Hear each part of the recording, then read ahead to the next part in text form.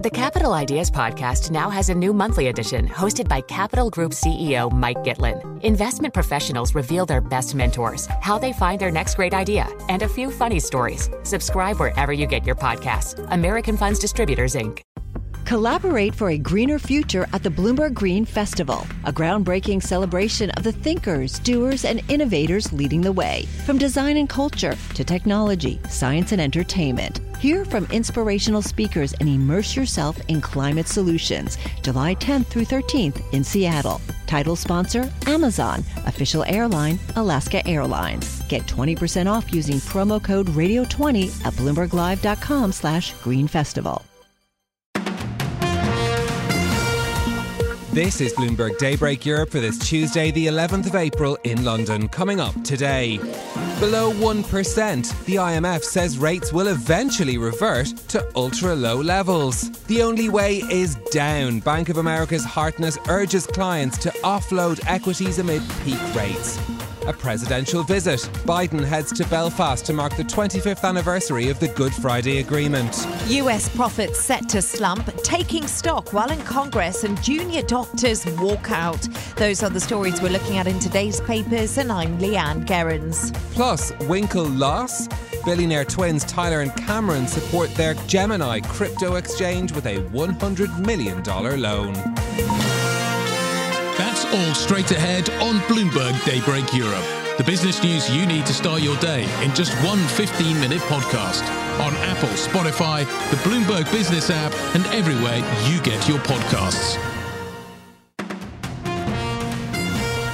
Good morning, I'm Stephen Carroll. Here are the stories we're following today. The International Monetary Fund says ultra-low interest rates will make a comeback.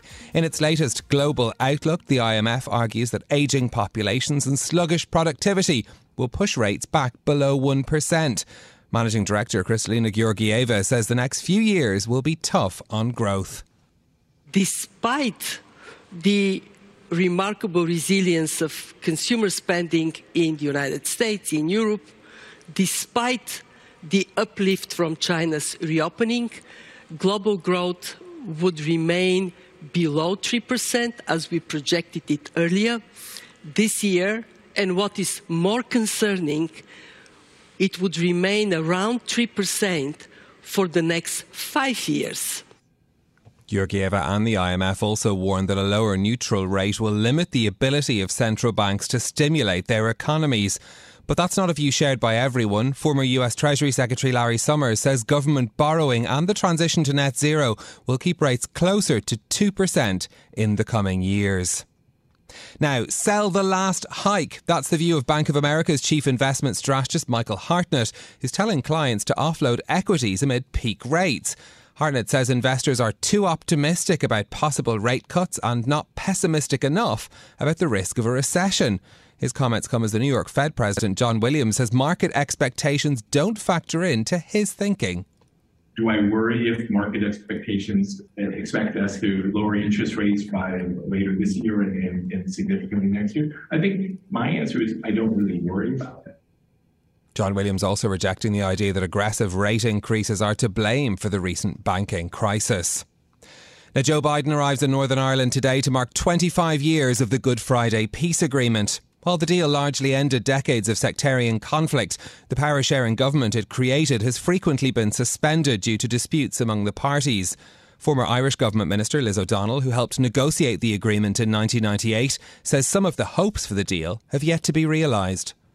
Unfortunately, since the Good Friday Agreement, because there still has been political instability and the institutions of governance in Northern Ireland have only sat fitfully, I think the great promise of the economic dividend has not yet been achieved. But I do believe there is, as we come to the final element of post-Brexit arrangements for trade, that economic dividend is there for the taking. That's former Irish Government Minister Liz O'Donnell speaking to us on Bloomberg Radio. Joe Biden will meet Rishi Sunak when he arrives in Belfast later.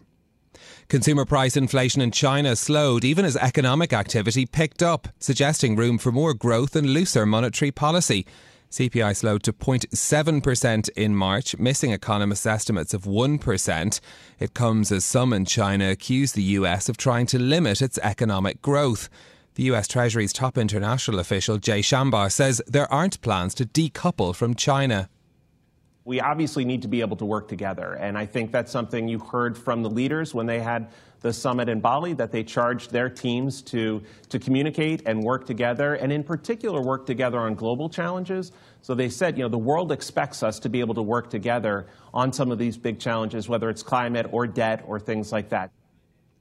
US Treasury Undersecretary for International Affairs Jay Shambar was speaking to Bloomberg as Treasury officials will be talking to their Chinese counterparts this week about issues including debt restructuring for developing countries. Now, the Pentagon says a recent leak of documents on social media poses a very serious risk to national security. The documents include details of US spying on allies and an assessment of weaknesses in Ukraine's military. Bloomberg's Ed Baxter has the details. Both Defense and DOJ involved now. The Department of Defense has referred this to the Department of Justice for a criminal investigation, and I certainly would refer you to them, but I'm not aware that they've come to any conclusions at this point about where they're coming from. White House spokesman John Kirby says they don't know how much is out there and whether more will be posted. We're going to get to the bottom of this, and then if there's actions that need to be taken as we learn more about the extent of what happened here, we'll obviously take those. Kirby says hard to tell at this point how much damage has been done. He says defense officials are talking to allies. In San Francisco, I'm Ed Baxter, Bloomberg Daybreak Europe. Well, those are some of our top stories on the programme this morning. One of the commodities in the markets that we're watching this morning is Bitcoin, up over $30,000 in trading early this Tuesday. Interesting to watch a story coming out of the crypto space, though, to do with the Winklevoss twins. This is Tyler and Cameron Winklevoss having to dip into their own pockets to support their crypto exchange Gemini Trust. They've lent it $100 million, according to sources who have been speaking to Bloomberg, people familiar with the matter. This is at a time that Gemini has been facing a whole range of challenges, partly linked to the broader challenges in the crypto space, things like the collapse of FTX, which had hurt the crypto lender Genesis Global, which went under. That was Gemini's partner in its Earn lending product. Pausing redemptions on Earn accounts left $900 million of customer money in limbo at Gemini, led to a heated spat between the Winklevoss twins and Barry Silbert, who's the CEO of the Digital Currency Group, which was Genesis' parent company. And essentially, the parties have reached an agreement in principle to resolve the dispute. Gemini, though, still needing extra money, although this $100 million won't go towards that particular issue, but it's going to fund operations.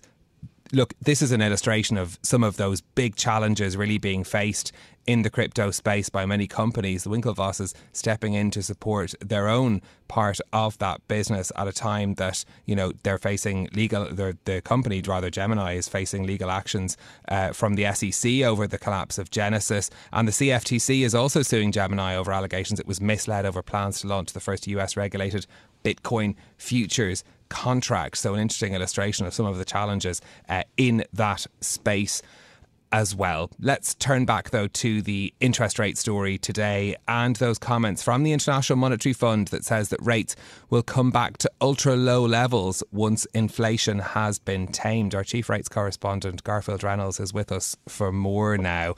Garfield, unsurprisingly, there are plenty of divergent opinions on where interest rates will go. We've got the IMF on one hand saying that rates will come back to those ultra low levels. Larry Summers, for example, saying that things will remain higher than their 1.5% to 2% is what he's talking about. What do you make of the IMF's forecast on this? Well, the IMF is looking at the global growth outlook and is very concerned. And it's assuming that slow growth means inflation goes away. That's the general assumption from most people, probably even Larry Summers. It's just that people have different horizons for how rapidly they think inflation will come down. Now, the big concern that has to be out there, which people mostly don't want to discuss too much, is what if you get the sort of slow growth the IMF is talking about, but you also get the kind of elevated inflation that Larry Summers is talking about. And in that case, you kind of get the worst of both worlds. You will have to have higher interest rates than you might expect, and those interest rates will have difficulties, coming down rapidly if you do get a slowdown, but they'll also struggle to bring inflation down as fast as people might expect. Yeah, so a complicated picture lying ahead. In the more immediate future, we're getting US CPI tomorrow. We're expecting to see a slowdown in the headline rate. Economists estimate 5.1%, but the core rate could tick up slightly from 5.5 to 5.6%, the numbers for March. Also the Fed minutes to come too. What are markets watching out for? Well, markets seem to be very, nervy about the prospect that the CPI release will be, similarly a surprise to the upside the way that the labour market release was at the end of last week. And if you got that, then you would get absolute confirmation of the idea that the Fed is going to hike in May. And that's after, it's not that long ago that was seen as being a 50-50 or even slightly less than 50-50 proposition. But, we've had a decrease in the concerns about the banking sector. We've had that strong labour market data. If we get probably even just in-line CPI with some of the comments that have been coming out of the Fed with their ongoing concerns about inflation and the dot plot saying they expect to go above 5% before they peak out, you would need a significant downside surprise to get the market saying, okay, maybe the Fed will hold next month. Garfield, a word too on Japan. We heard from the Bank of Japan governor, the new Bank of Japan governor, Kazuo Ueda, yesterday. No signs of a sudden change to monetary policy. What should we take away from his comments and what's been the market reaction? Well, the market reaction has been to sell the yen. His comments were definitely seen as being dovish. No sudden moves, no real, nothing there to encourage the yen bulls and bond bears who've been expecting that there's a chance that a new governor might mean a move towards ending yield curve control. That's been quashed fairly strongly, at least so far. And so, down goes the yen. And the big concern for the authorities here in Japan has to be if those yen declines extend too far, which might happen if we do get a more hawkish Fed, then do they get back to the sort of declines we saw in the yen end of last year that actually caused a lot of difficulties both politically and economically in Japan because it got to levels that really the local population were not at all comfortable with. Yeah, and interesting to see the yen just up by 0.2% yesterday after that fall that we saw. 0.2% today, rather, after the fall that we saw yesterday as well. So the market's continuing to think about how those comments point us towards what Kazuo Ueda does next. Our chief rates correspondent Garfield Reynolds, thank you very much for that. Up next, US profits set to slump, taking stock while in Congress and junior doctors walk out.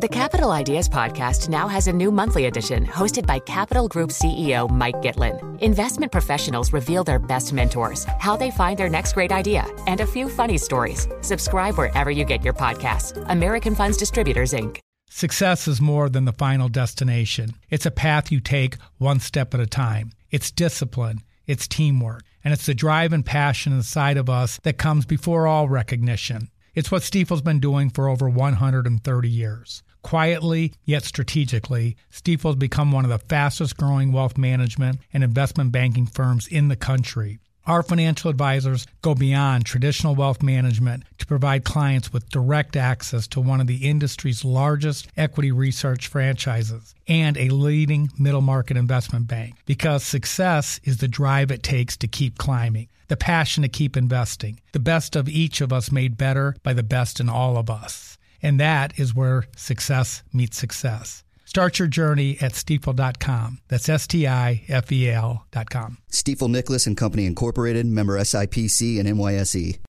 Collaborate for a greener future at the Bloomberg Green Festival, a groundbreaking celebration of the thinkers, doers, and innovators leading the way. From design and culture to technology, science, and entertainment. Hear from inspirational speakers and immerse yourself in climate solutions. July 10th through 13th in Seattle. Title sponsor, Amazon. Official airline, Alaska Airlines. Get 20% off using promo code Radio20 at BloombergLive.com/greenfestival.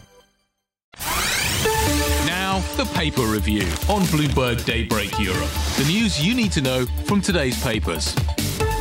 And Bloomberg's Leanne Gerrans is with us with a review of this morning's papers. Leanne, let's start with the Financial Times. The headline there, US companies face biggest decline in profits since COVID shutdowns. Yes, indeed, Stephen. Good morning to you. So ahead of those first quarter earnings seasons that we're expecting, which begins with a trio of big banks, we've got Citigroup, Wells Fargo and JP Morgan all reporting their results on Friday. But Stephen, the outlook does appear super gloomy at the moment. According to Wall Street forecasts, corporate America is facing its sharpest drop in profits. And that's actually since the early stages of the coronavirus pandemic. Now, they're saying, the FT, that this is due to high inflation squeezing margins and fears of a looming recession, which is really holding back a demand for things over in the US. And according to estimates by Factsheet, companies on the S&P 500 are expected to report a 6.8% decline in first quarter earnings compared to the previous year, the same period a year earlier, basically. Of the 11 sectors, Stephen, in the S&P 500, it's reported that materials is expected to take the worst earnings hit. But something did surprise me, despite the recent turmoil in the US banking industry, that we have seen. The financial sector is actually expected to report a 2.4% increase in profit and lead all sectors in the revenue growth. And that's despite the fallout we saw from Silicon Valley Bank and Signature Bank over in the US.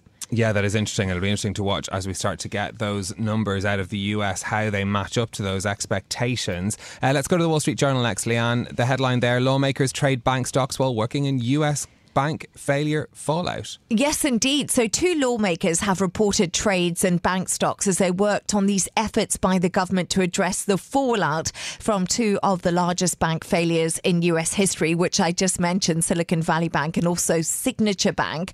Now, the disclosures by a New York Republican and also an Oregon Democrat is the latest instance of congressional stock trading crossing over with official business. But Stephen, it's important to say that lawmakers aren't required to disclose the time at which their trades were actually made. So this makes it impossible to determine how much money they made or lost on these stock trades. So the Republican Nicole Moliotakis bought stock in a regional bank before an agreement was made to take over Signature Bank deposits following its closure. And it's just saying that she actually bought the stock after she met with financial regulators to discuss the bank's closure.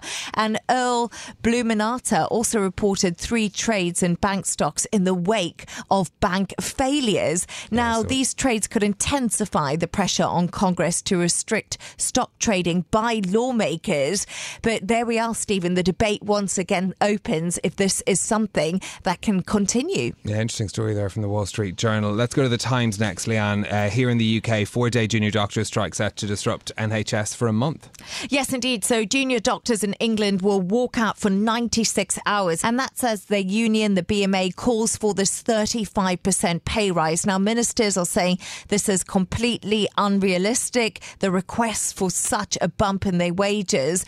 It has also been described as the most dangerous and disruptive strike action yet in the health service. And health chiefs are urging the public, Stephen, to avoid any risky behaviour because this walkout will also affect A&E. And while over 300,000 operations and appointments could be cancelled due to this walkout. So big disruption in the NHS for the next 4 days. This is Bloomberg Daybreak Europe, your morning brief on the stories making news from London to Wall Street and beyond. Look for us on your podcast feed every morning on Apple, Spotify and anywhere you get your podcasts. You can also listen live each morning on London DAB Radio, the Bloomberg Business app and Bloomberg.com. Our flagship New York station is also available on your Amazon Alexa device. Just say, Alexa, play Bloomberg 1130. I'm Stephen Carroll. Join us again tomorrow for all the news you need to start your day, right here on Bloomberg Daybreak Europe.